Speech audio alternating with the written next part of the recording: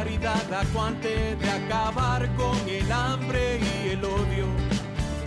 Ha llegado el tiempo para vivir felices en un mundo de paz, justicia y perdón. Ha llegado el tiempo de la esperanza gozosa de abrir nuestras plazas a los niños. Ha llegado el tiempo de cambiar los lamentos en cantos de vida, en gritos de amor, en cantos de vida, en gritos de amor. Ha llegado el tiempo, entreguen su vida. Ha llegado el tiempo, nos dice Jesús. Ha llegado el tiempo, aquí y ahora. Ha llegado el tiempo, entreguen su vida, entreguen su vida. Si es que me quieren seguir. Bienvenidos. Ustedes están sintonizando al programa arquidiocesano de Chicago Católico, el programa donde se discute la fe católica desde una perspectiva hispana, con Alejandro Castillo, director de Comunicaciones Hispanas, y el padre Claudio Díaz Jr., párroco de San Luis Gonzaga. Chicago Católico les llega cada viernes de 8 a 9 de la mañana en la WNDZ 750 AM. Y ahora vamos a acompañar a nuestros presentadores, el padre Claudio Díaz Jr. y Alejandro Castillo. Buenos días, Radio Escuchas, y buenos días, padre Claudio. ¿Cómo estamos hoy? Buenos días, Alejandro, y buenos días, Chicago. Aquí el programa Chicago Católico, llegando a través de las ondas de la radio a tu casa, a tu vida y a tu corazón. Y padre, Dilo, Alejandro, dilo. en vivo. Y en todo sonido. Así ¿Y qué es. implica eso, Alejandro? Eso implica que en cualquier momento durante este episodio de Chicago Católico pueden llamar al estudio, porque aquí tenemos nuestro ingeniero Javier García para tomar sus llamaditas al 312-255-8408, 312-255-8408. Así es, así que anímense, hermanas y hermanos radioescuchas, y siéntanse en la confianza de llamarnos, ya sea para una oración, petición, ya sea para comentar sobre, digamos, la homilía, las escrituras, algo sobre su iglesia, o dar un anuncio concerniente a su comunidad de fe. Y hoy, en esta mañana tan fría que parece de otoño, Oh, sí. ¿verdad? Estos días, ¿qué hay de nuevo, Alejandro? Padre, pues hoy en la mañana, a las 5 de la mañana, hubo un anuncio del Vaticano. Oh, wow. El Papa Francisco ha nombrado a 3 obispos auxiliares nuevos para la Arquidiócesis de Chicago. Bendito sea Dios. Habemus episcopoe. Así es, padre. Bendito sea. ¿Y quiénes son? Bueno, son 3. Ujú. El obispo electo Kevin Birmingham, Claro, el padre Kevin. el obispo electo Jeffrey Grubb. Ujú, ujú. ¿Lo conoce usted, padre? Sí. Ok, sí, sí, muy sí. bien, muy bien.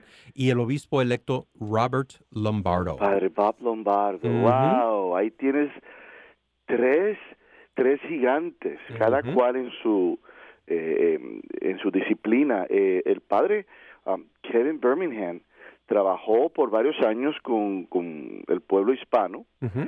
Su asignación parroquial más reciente fue la de Maternity BBM.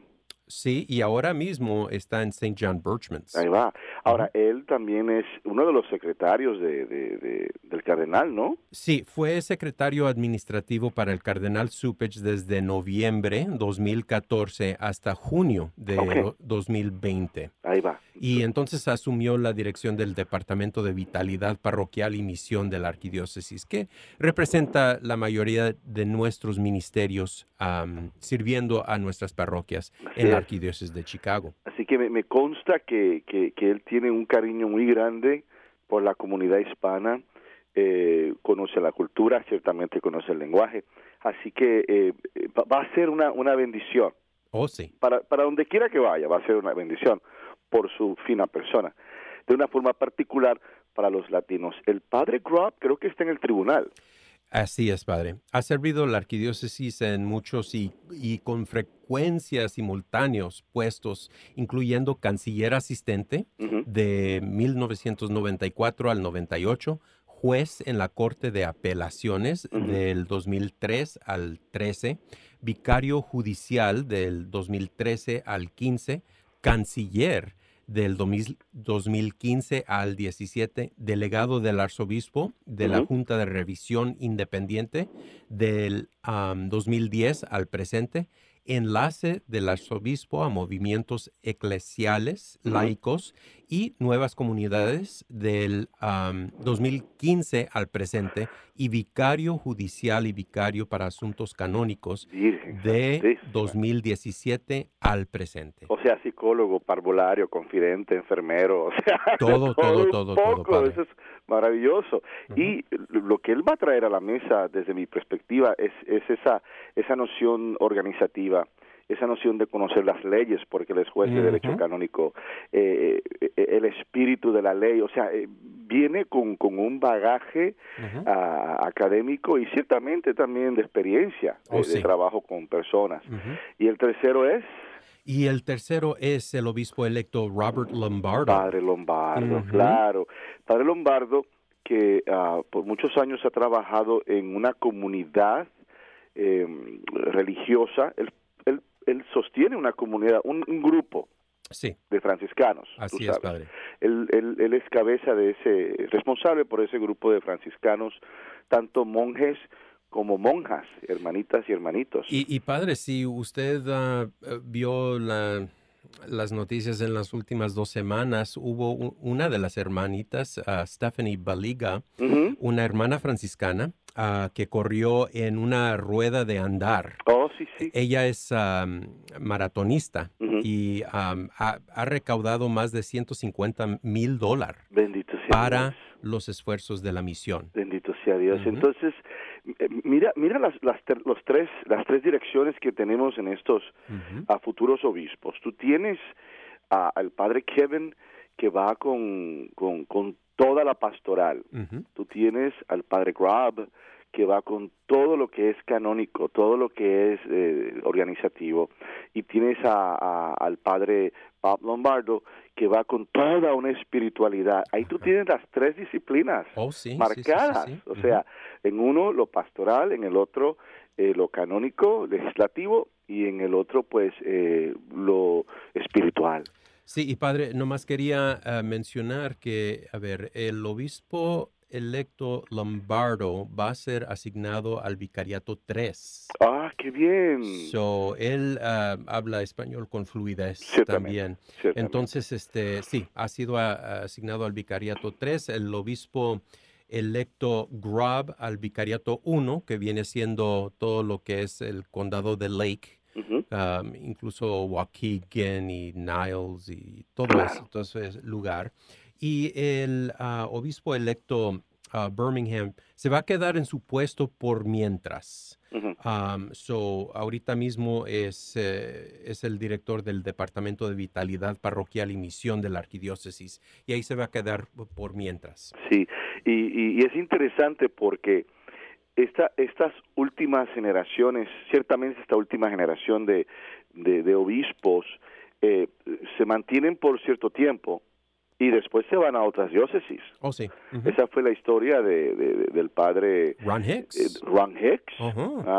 Y Monseñor Alberto Rojas. O sea, rápidamente los dejan un tiempo como que para mojarse los pies, tú sabes, para adquirir cierta experiencia y después los envían afuera. Oh, sí. Tú sabes, no, ya no es como antes, que antes los dejaban por muchos años, la mayoría. Sí. Siempre había uno que otro que salía afuera, pero la mayoría se quedaban y tenemos grandes figuras como don Juan Mans, que ha estado con nosotros creo que más de 25 años de su obispado. Oh, sí. Creo. Sí.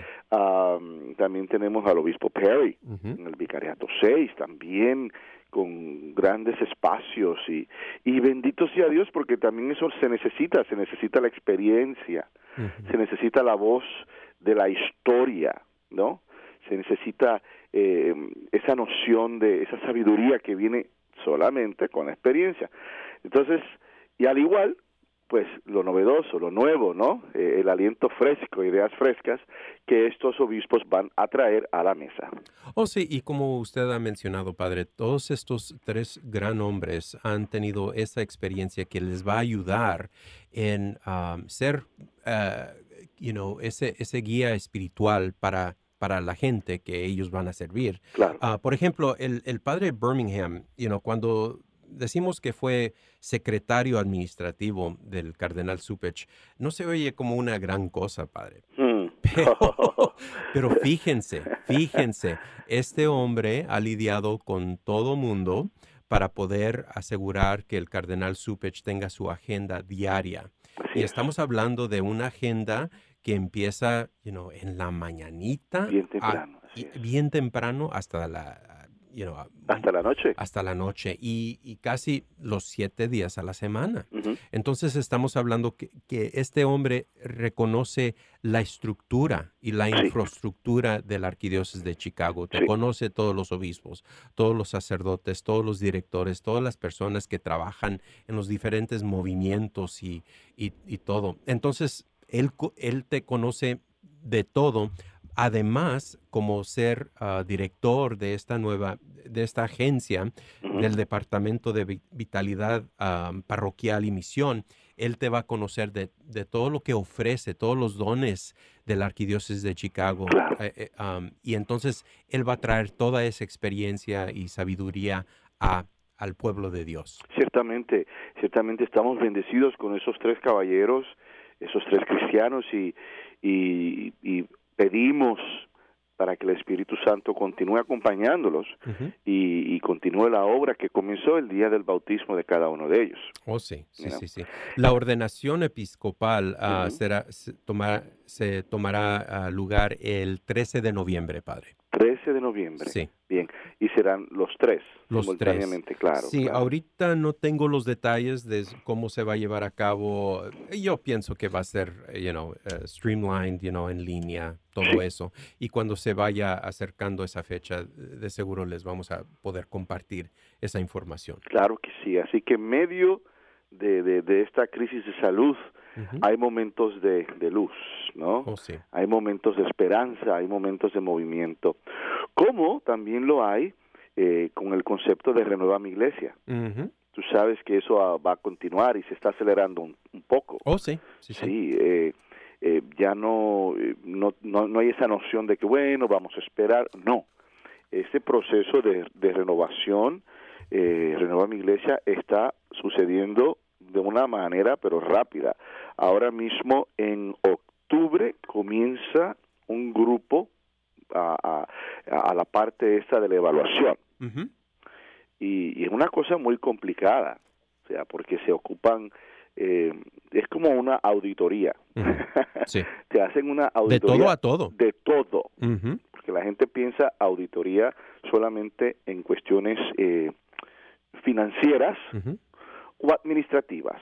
Pero esto es todo. Uh-huh. Es financiera, administrativa, el staff, el equipo de trabajo pastoral, es cuáles son los ministerios, cuáles son los grupos pastorales, o sea, es todo. Uh-huh. Todo con números, Uh-huh. porque ahí es donde la secretaria, el business manager, la directora o director de empresas, de negocios de la parroquia, tienen que suplir información. Uh-huh. Uh-huh. Y hay un comité que se encarga, un comité que viene de afuera, que se encarga de sobre él, y tiene que crear otro comité dentro de la parroquia, Uh-huh. que es el que va a ser de naturaleza consultativa, para que después de decir 2-3 meses de tarea, Uh-huh. ¿no? Investigando y de reuniones y de consultas, entonces este grupo presenta los escenarios. Uh-huh. ¿Y cuáles son las opciones para esta parroquia? Y hay opciones muy buenas, muy saludables, y hay otras opciones que pueden ser tristes. Oh, sí. Uh-huh. Tú sabes, porque es duro, muy duro, que uno como párroco reciba la noticia de que, mira, ya tu comunidad ya no es vital, Uh-huh. ya no se sostiene por sí misma. Uh-huh. No simplemente dinero, pero si no hay personas, no hay nada. Oh, sí.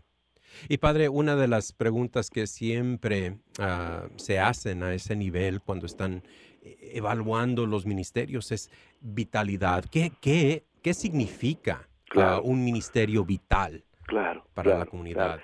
Mira, esa es una pregunta copiosa y capciosa, Uh-huh. porque, digamos, una comunidad de personas mayores, ¿verdad? Todos Uh-huh. los jóvenes de la tercera edad. Como nos gusta decir aquí en este programa. Sí, jóvenes de la tercera edad. Imagínate una iglesia que tenga varias personas, pero todos son viejitos, todos son mayores. Vitalidad, ¿desde qué perspectiva? Tú no los vas a ver a ellos organizando la kermés y partidos de básquetbol. Uh-huh. Quizás no, ¿verdad? Pero entonces, ¿en dónde reside la vitalidad? A lo mejor tienen un grupo de la Legión de María Uh-huh. con más de 50, 100 personas. Sí. A lo mejor tienen su grupo de guadalupanos Uh-huh. muy bien montadito y Uh-huh. organizado. Uh-huh. Me explico, o sea, sí. pero la vitalidad implica una comunidad activa, independientemente del origen étnico o Ajá. económico, una comunidad activa que o pueda solventarse por sí misma o tenga la capacidad de sostenerse. Uh-huh. Esa es la vitalidad, ¿no? Esa energía, esa fuerza, el envolvimiento de los miembros de esa comunidad de fe. Así que es bien importante el entender ese concepto. Uh-huh. Yo siempre he dicho que lo que cierra iglesias no es la pobreza económica.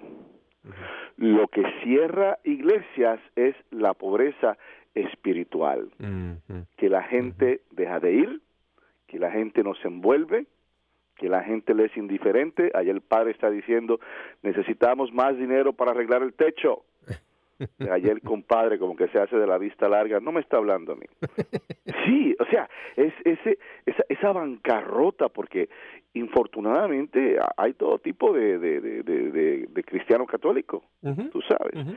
Y cuando uno se cruza de brazos y dice, bueno, suerte, Uh-huh. allá ustedes. Necesitamos más catequistas. Uh-huh. Bueno, a mí no me molesten mis sábados en la mañana. Necesitamos más lectores, más personas para el coro.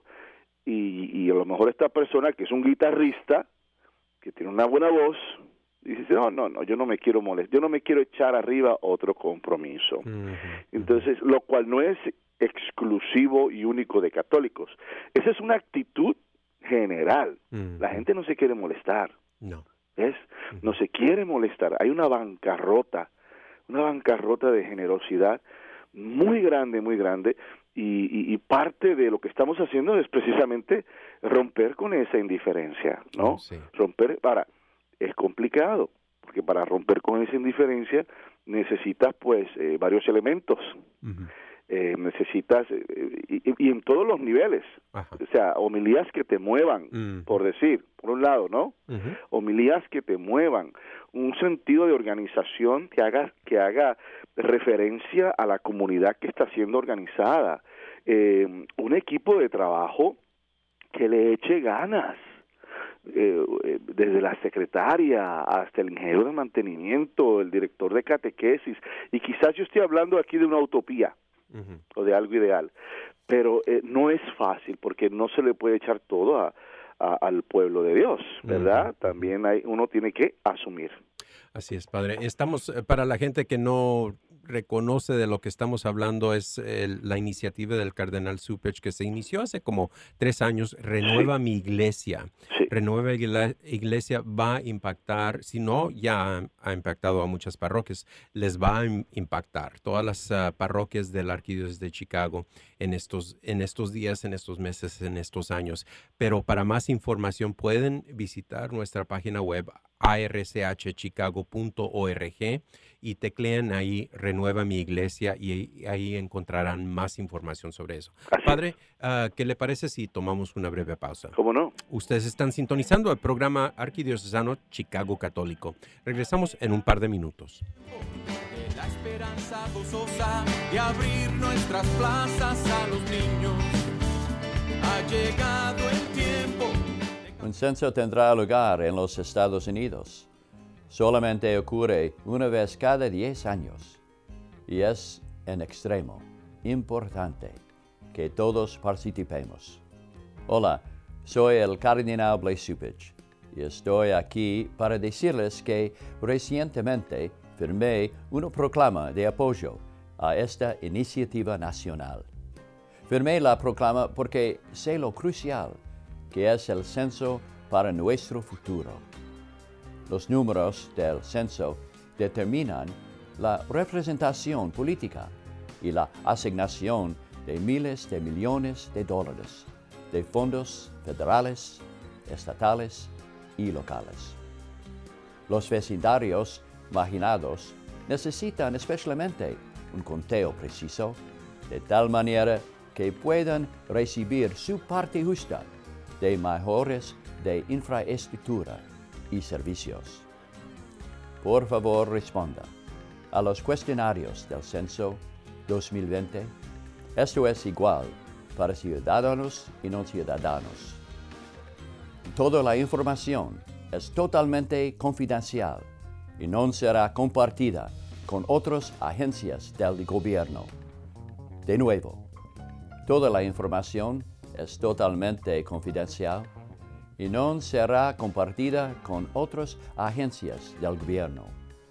De nuevo, toda la información es totalmente confidencial y no será compartida con otras agencias del gobierno. Todos nos beneficiamos de un conteo preciso del censo. Gracias por participar. Que Dios los bendiga a ustedes y a sus familias. El Ministerio de Cementerio es un ministerio central de nuestra fe católica unido a las obras de misericordia corporales. Es reconfortante saber que nuestros cementerios católicos están cuidando los restos de nuestros seres queridos que esperan la resurrección. Hay 45 cementerios católicos en la Arquidiócesis de Chicago dispuestos a ayudarlo en el momento de la pérdida. Llame al 708-449-6100 o visite catholiccemeterieschicago.org para asistencia. Cementerios Católicos, sirviendo a la comunidad católica desde 1837.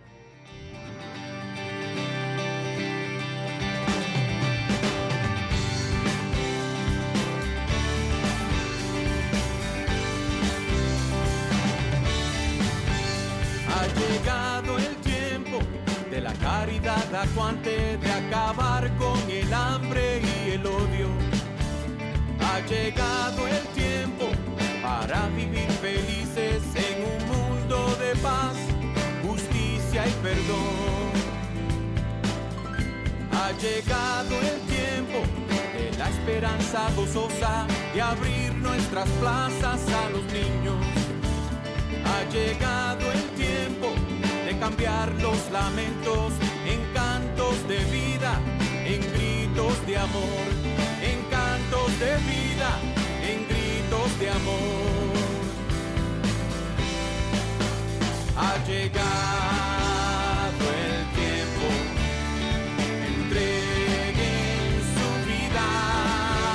Ha llegado el tiempo, nos dice Jesús.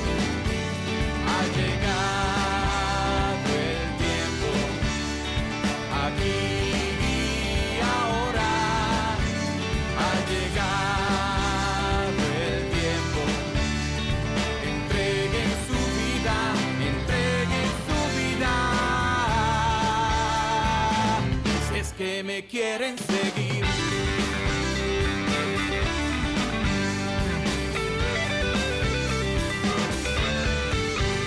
Ha llegado el tiempo de llevar la fe a la vida, de llevar la vida a los ritos.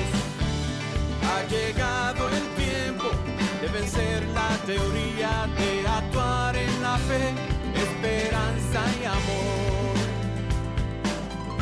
Ha llegado el tiempo, en la plenitud de la historia, el Padre a su Hijo envió.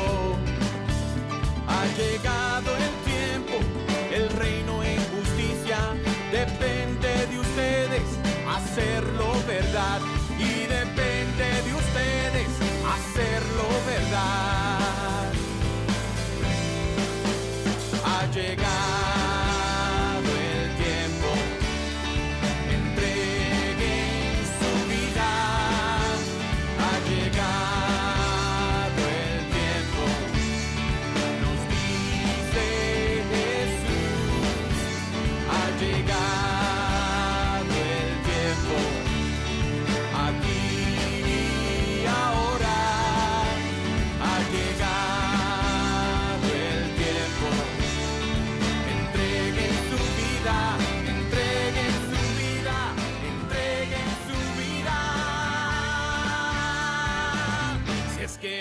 quieren seguir. Ustedes están sintonizando al programa arquidiocesano de Chicago Católico. Las líneas están abiertas para tomar sus llamaditas al 312-255-8408, 312-255-8408. Y Padre, ¿qué le parece si le pasamos a la lectura del Evangelio? Adelante. Lectura del Santo Evangelio según San Mateo. En aquel tiempo, Pedro se acercó a Jesús y le preguntó, «Si mi hermano me ofende, ¿cuántas veces tengo que perdonarlo? ¿Hasta 7 veces?» Jesús le contestó, «No solo hasta 7, sino hasta 70 veces 7». Entonces Jesús les dijo, «El reino de los cielos es semejante a un rey que quiso ajustar cuentas con sus servidores. El primero que le presentaron le debía muchos talentos. Como no tenía con qué pagar, el Señor mandó que lo vendieran a él, a su esposa, a sus hijos y a todas sus posesiones para saldar la deuda. El servidor, arrojándose a sus pies, le suplicaba, diciendo, «Ten paciencia conmigo, y te lo pagaré todo». El rey tuvo lástima de aquel servidor, lo soltó y hasta le perdonó la deuda. Pero apenas había salido aquel servidor, se encontró con uno de sus compañeros que le debía poco dinero.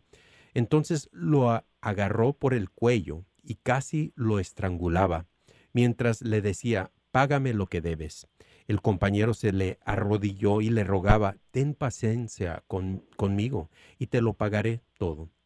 Pero el otro no quiso escucharlo, sino que fue y lo metió en la cárcel hasta que le pagara la deuda. Al ver lo ocurrido, sus compañeros se llenaron de indignación y fueron a contar al rey lo sucedido. Entonces el Señor lo llamó y le dijo, «Siervo malvado, te perdoné toda aquella deuda porque me lo suplicaste. ¿No debías tú también haber tenido compasión de tu compañero, como yo tuve compasión de ti?» Y el Señor, encolerizado, lo entregó a los verdugos para que no lo soltaran hasta que pagara lo que debía. Pues lo mismo hará mi Padre Celestial con ustedes, si cada cual no perdona de corazón a su hermano. Esta es la palabra del Señor. 70 veces 7. El perdón y la misericordia están a la raíz de la identidad del cristiano. Y si prestamos atención, aparte de ámense los unos a los otros, no hay ninguna otra obligación que no haya sido más enfatizada por Jesús en las Escrituras que esta, la de perdonar y la de tener misericordia, porque eventualmente el perdonar es un acto de amor, el tener misericordia es un signo de amor. Así que ¿cómo amo a mi prójimo? Una de las formas muy importante es perdonando, tener misericordia. En una comunidad con tanta diversidad, tantas idiosincrasias y diferentes maneras de hacer las cosas, el perdonar en ocasiones puede resultar en un reto, un tanto difícil. Digamos, piensen en su comunidad. Ustedes, como la mía, por ejemplo, aquí en San Luis Gonzaga, tenemos pues personas de diferentes edades, tenemos personas de diferentes grupos étnicos, personas blancos, los llamados blancos americanos, tenemos latinos y dentro de los latinos diversos grupos, tenemos filipinos, tenemos afroamericanos, o sea, y a veces cuando tienes un grupo tan grande y tan diverso, con tantas transacciones culturales y personales también, ¿no? Depende de la historia de cada uno. Caemos en momentos de desacuerdo, caemos en momentos en que se puede hacer o decir una cosa que sea ofensiva. Es normal que hayan conflictos dentro de un círculo familiar también. ¿O qué me dices en el trabajo? En el trabajo a veces, debido a las diferencias, podemos ser muy pragmáticos y muy no flexibles y decir, no, eso no me toca a mí, eso le toca a ella que lo resuelva. Así, en vez de quizás entrar en un diálogo, de hablar, de explicar, ¿no? Y ahí vienen palabras a veces no pensadas, acciones egoístas y el ejercicio de un pragmatismo extremo que lamentablemente provoca encuentros y provoca malas interpretaciones y provoca heridas. Ahí viene el detalle, ¿no? Y provoca el daño de esa relación. A la luz de las virtudes del honor, la justicia y el mejor interés, a veces preferimos alimentar nuestros viejos resentimientos, heridas y viejas ofensas en lugar de alcanzar la reconciliación. Para ciertas personas es más fácil el mantenerse enojados. Es como ciertas personas que se les hace fácil ser la víctima. ¿Ves? Es mucho más fácil el mantenerme enojado porque siento que estoy en control. Estoy enojado, tengo justificación, tengo derecho, tengo razones. Entonces, tengo pues poder, ¿no? Tengo control. Y el que no me hable porque estoy enojado con él y yo controlo esa situación. Es mucho más fácil hacer eso que buscar en el corazón de uno y decir, caramba, déjame discernir, ¿lo provoqué yo? ¿Verdad? A lo mejor fue que yo provoqué esta situación, o déjame discernir, sí, ciertamente, ella me faltó el respeto, pero si yo me hubiera equivocado, ¿no me hubiera agradado que alguien me perdonase? Si yo cometo un error, ¿no me sentiría mejor si alguien me liberara de ese error dándome una oportunidad? ¿Ves? Entonces, hay que discernir, hay que ir bien de profundo, no quedarnos en los someros, no quedarnos en el enojo, tú sabes, es como la señora que no le hablo a Isabelita porque Isabelita en la kermés me criticó el mole. Y de esto hacen 10 años. Virgen Santísima, pero déjalo ir. Déjalo ir, suéltalo. Ok, Isabelita cometió una indiscreción, quizás, su mole es riquísimo, yo no sé. Pero suelta eso, porque si en lo pequeño no somos capaces de perdonar y de dejar ir y de tener misericordia, cuando venga lo grande estamos fritos. O sea, no se puede con nosotros cuando vengan cosas grandes. No vamos a poder perdonar. Entonces es necesario que tengamos esa noción de dejar a un lado el resentimiento, de dejar a un lado la herida hasta donde se pueda y las viejas ofensas. Yo digo, un momento muy especial, en cualquier momento se puede uno reconciliar, eso estamos.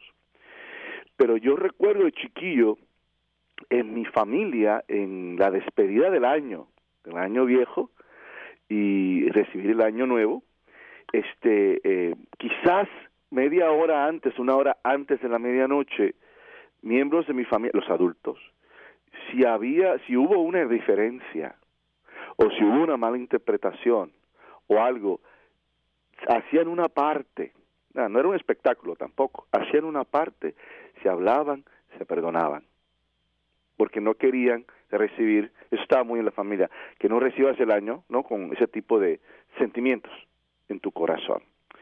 Entonces, pero en cualquier momento se puede hacer, buscar la reconciliación hasta donde sea posible, y uno tiene que hacer lo posible de parte de uno, ¿ves? De parte de uno. Buscar esa reconciliación y buscar esa sanación, el perdonar. El orgullo, como lo conocemos, ¿verdad? Sustituye la justicia por la revancha y el mejor interés por mi interés. Fíjate, cuando tenemos ese orgullo mal fundado, se queda con uno y lo que hace es que convierte las cosas en lo que no son. Entonces, yo necesito justicia, pero yo lo confundo con revancha, me quiero desquitar, en vez de quiero que se me haga justicia. O yo veo por mis intereses. No. Tú tienes que velar por el mejor interés, lo que convenga a la familia, lo que convenga al matrimonio, lo que convenga a los hijos. Ese es el mayor interés. La fuente del perdón tiene sus orígenes en la generosidad. Volvemos a lo mismo.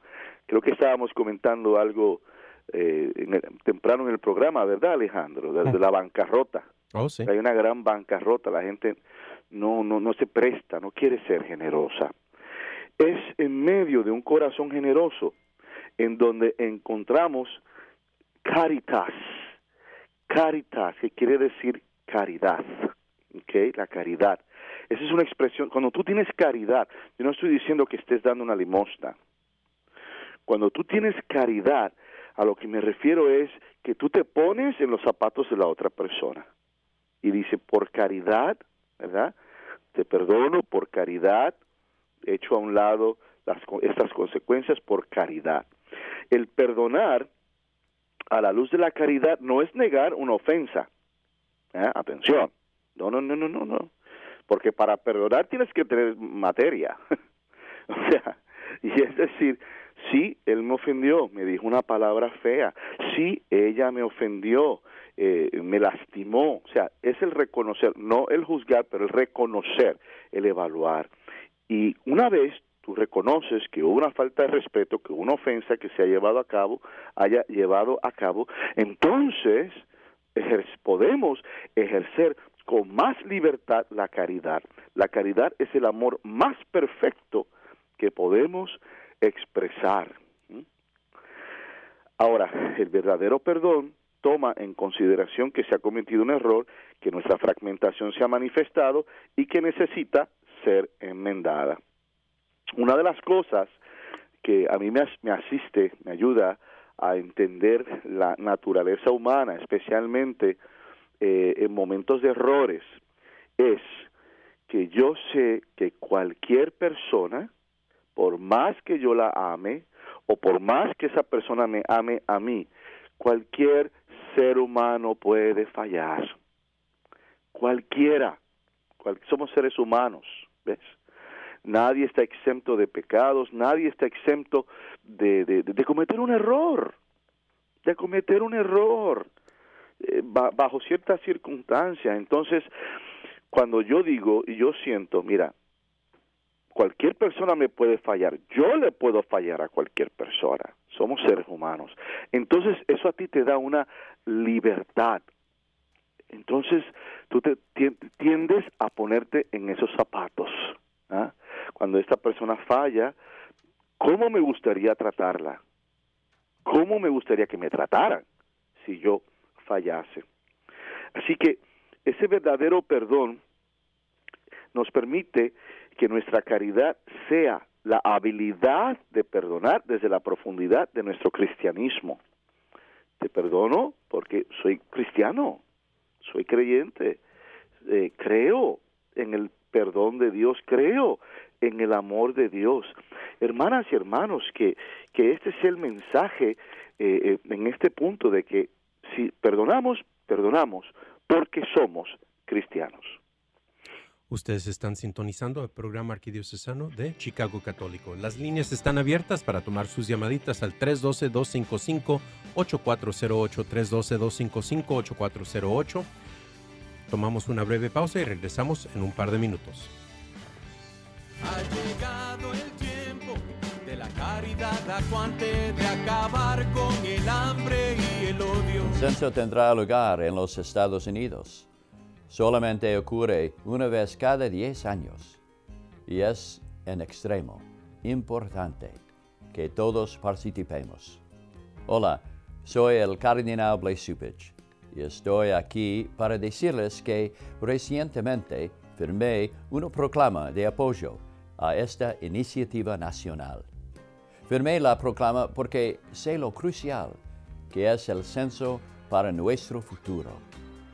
Los números del censo determinan la representación política y la asignación de miles de millones de dólares de fondos federales, estatales y locales. Los vecindarios marginados necesitan especialmente un conteo preciso, de tal manera que puedan recibir su parte justa de mejoras de infraestructura y servicios. Por favor, responda a los cuestionarios del Censo 2020. Esto es igual para ciudadanos y no ciudadanos. Toda la información es totalmente confidencial y no será compartida con otras agencias del gobierno. De nuevo, toda la información es totalmente confidencial y no será compartida con otras agencias del gobierno. De nuevo, toda la información es totalmente confidencial y no será compartida con otras agencias del gobierno. Todos nos beneficiamos de un conteo preciso del censo. Gracias por participar. Que Dios los bendiga a ustedes y a sus familias. El Ministerio de Cementerio es un ministerio central de nuestra fe católica unido a las obras de misericordia corporales. Es reconfortante saber que nuestros cementerios católicos están cuidando los restos de nuestros seres queridos que esperan la resurrección. Hay 45 cementerios católicos en la Arquidiócesis de Chicago dispuestos a ayudarlo en el momento de la pérdida. Llame al 708-449-6100 o visite catholiccemeterieschicago.org para asistencia. Cementerios Católicos, sirviendo a la comunidad católica desde 1837.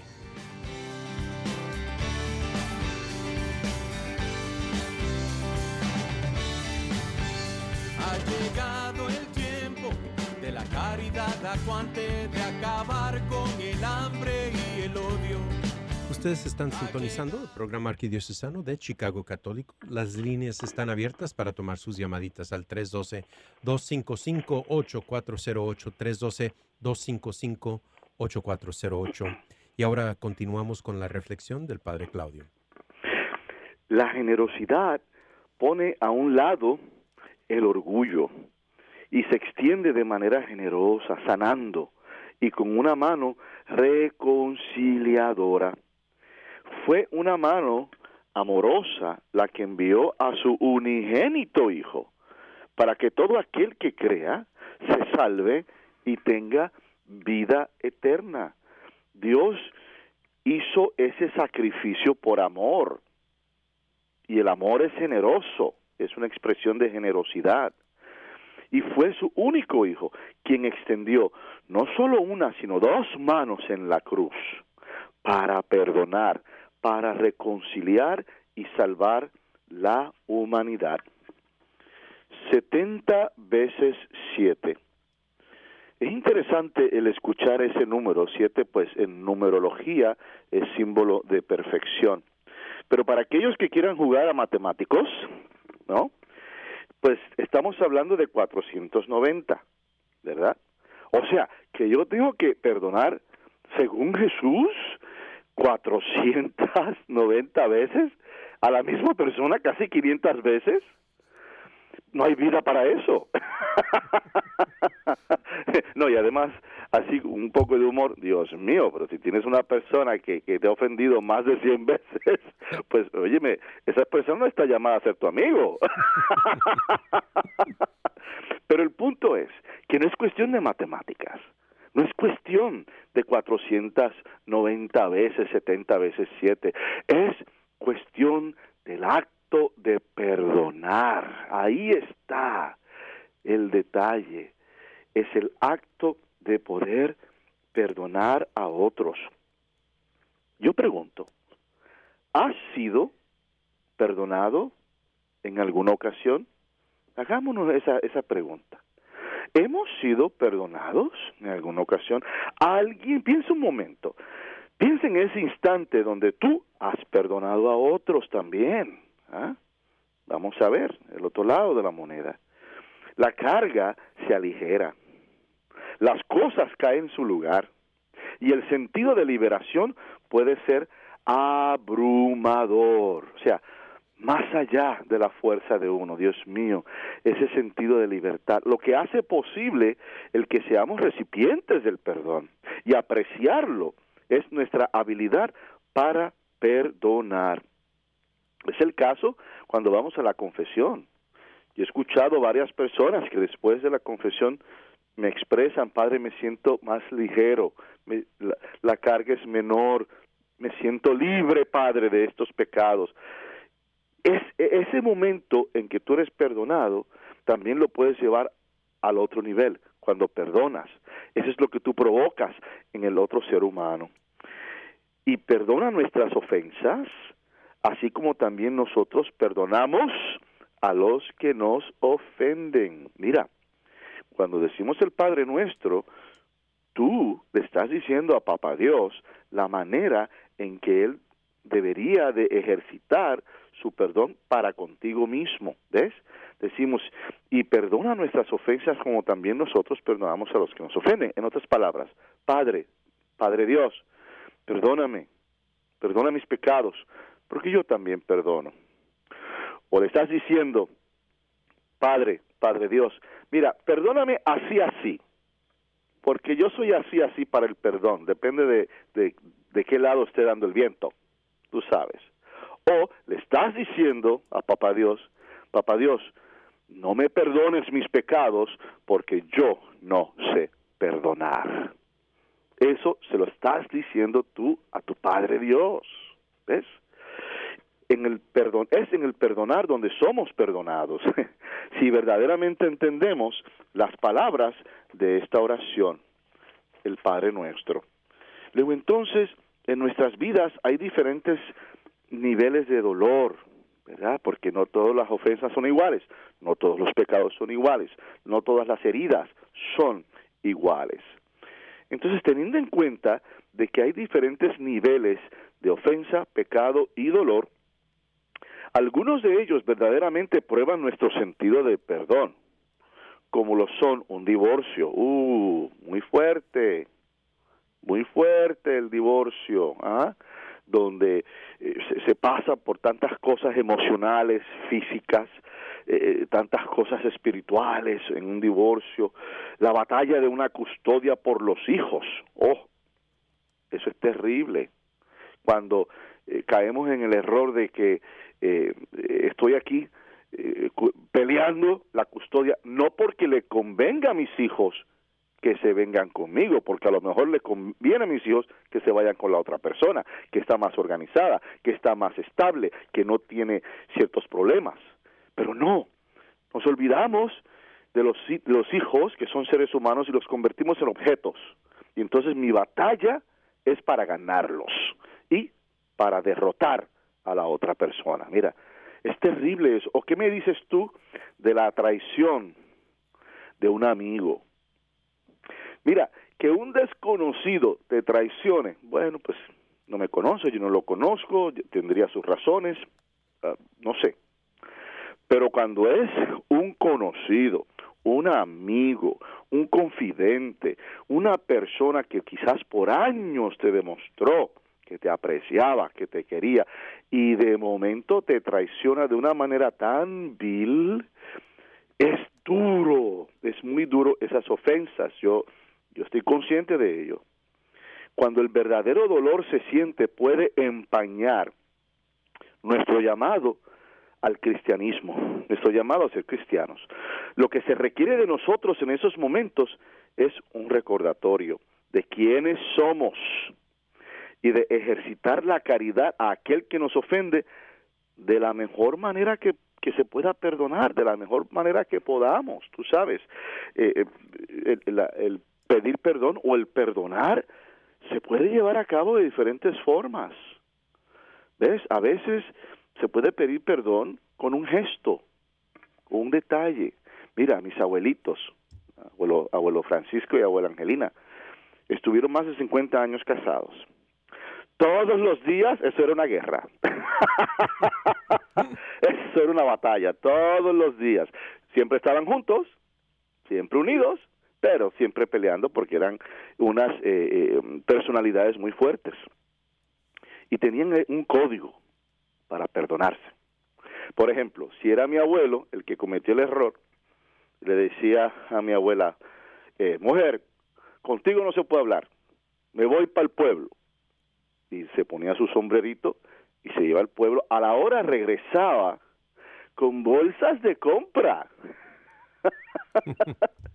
Bolsas de compra. Mi abuela no lo envió al mercado y se las colocaba así en la mesa de la cocina y le decía, aquí tienes, mujer, para que cocines, para que tengas comida, con la despensa llena.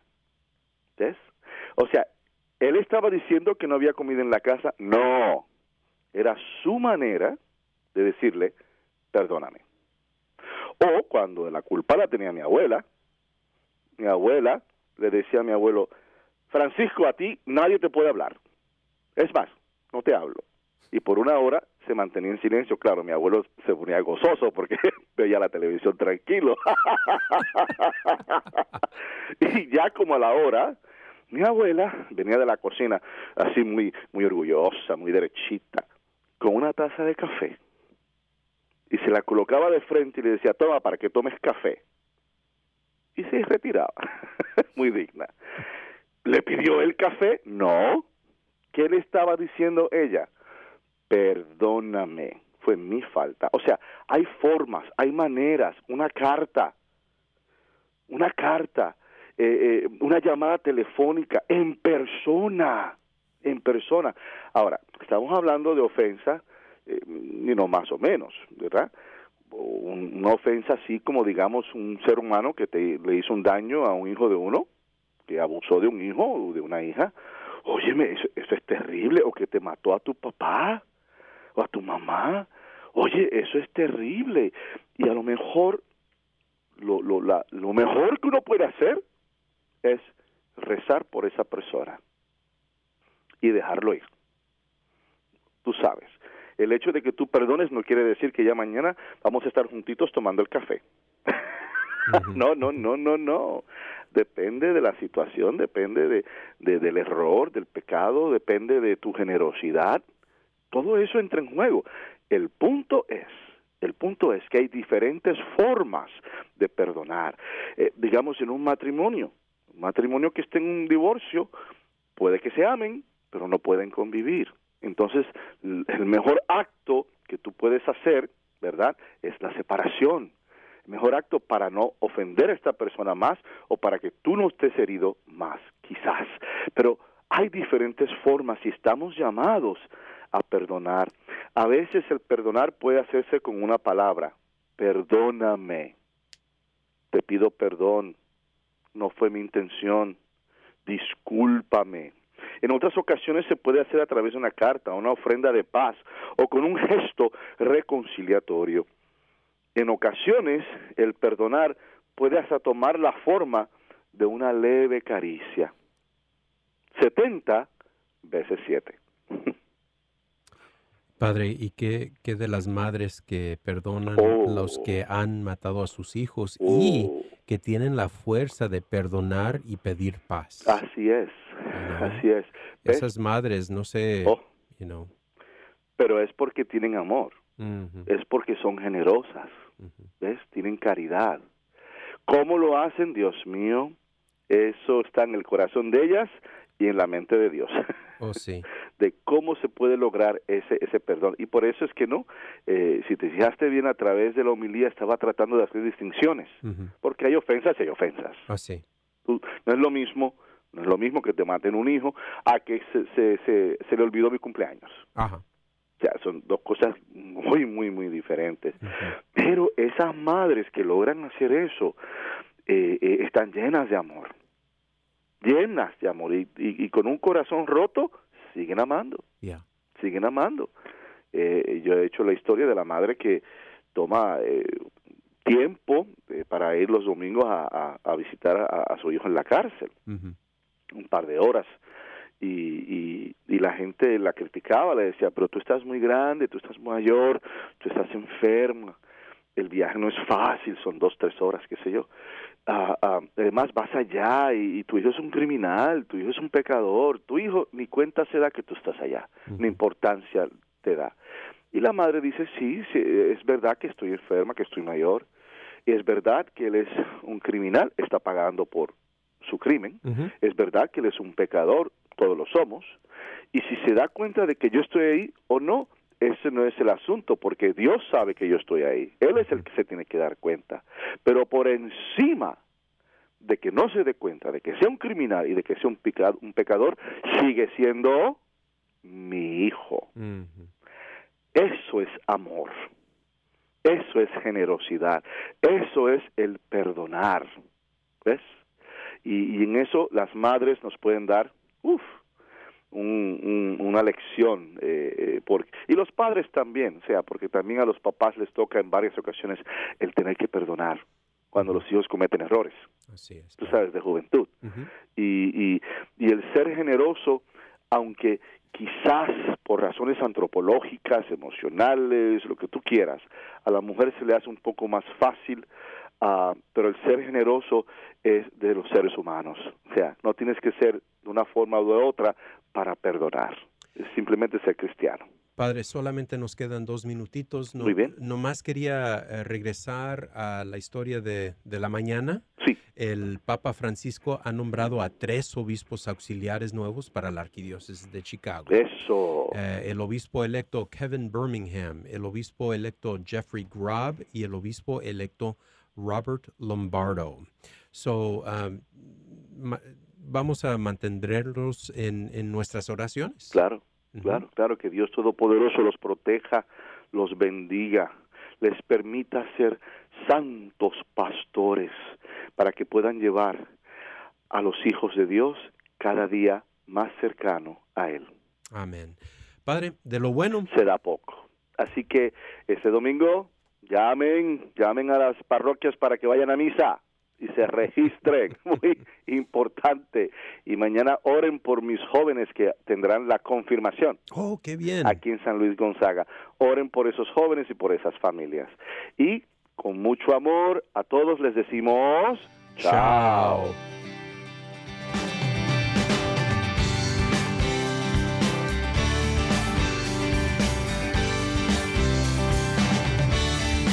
Ustedes han escuchado al programa arquidiocesano de Chicago Católico, llegando a toda la área metropolitana de Chicago cada viernes de 8 a 9 en la WNDZ 750 AM. Hasta la próxima vez y que Dios los bendiga. Justicia y perdón. Ha llegado el tiempo de la esperanza gozosa de abrir nuestras plazas a los niños.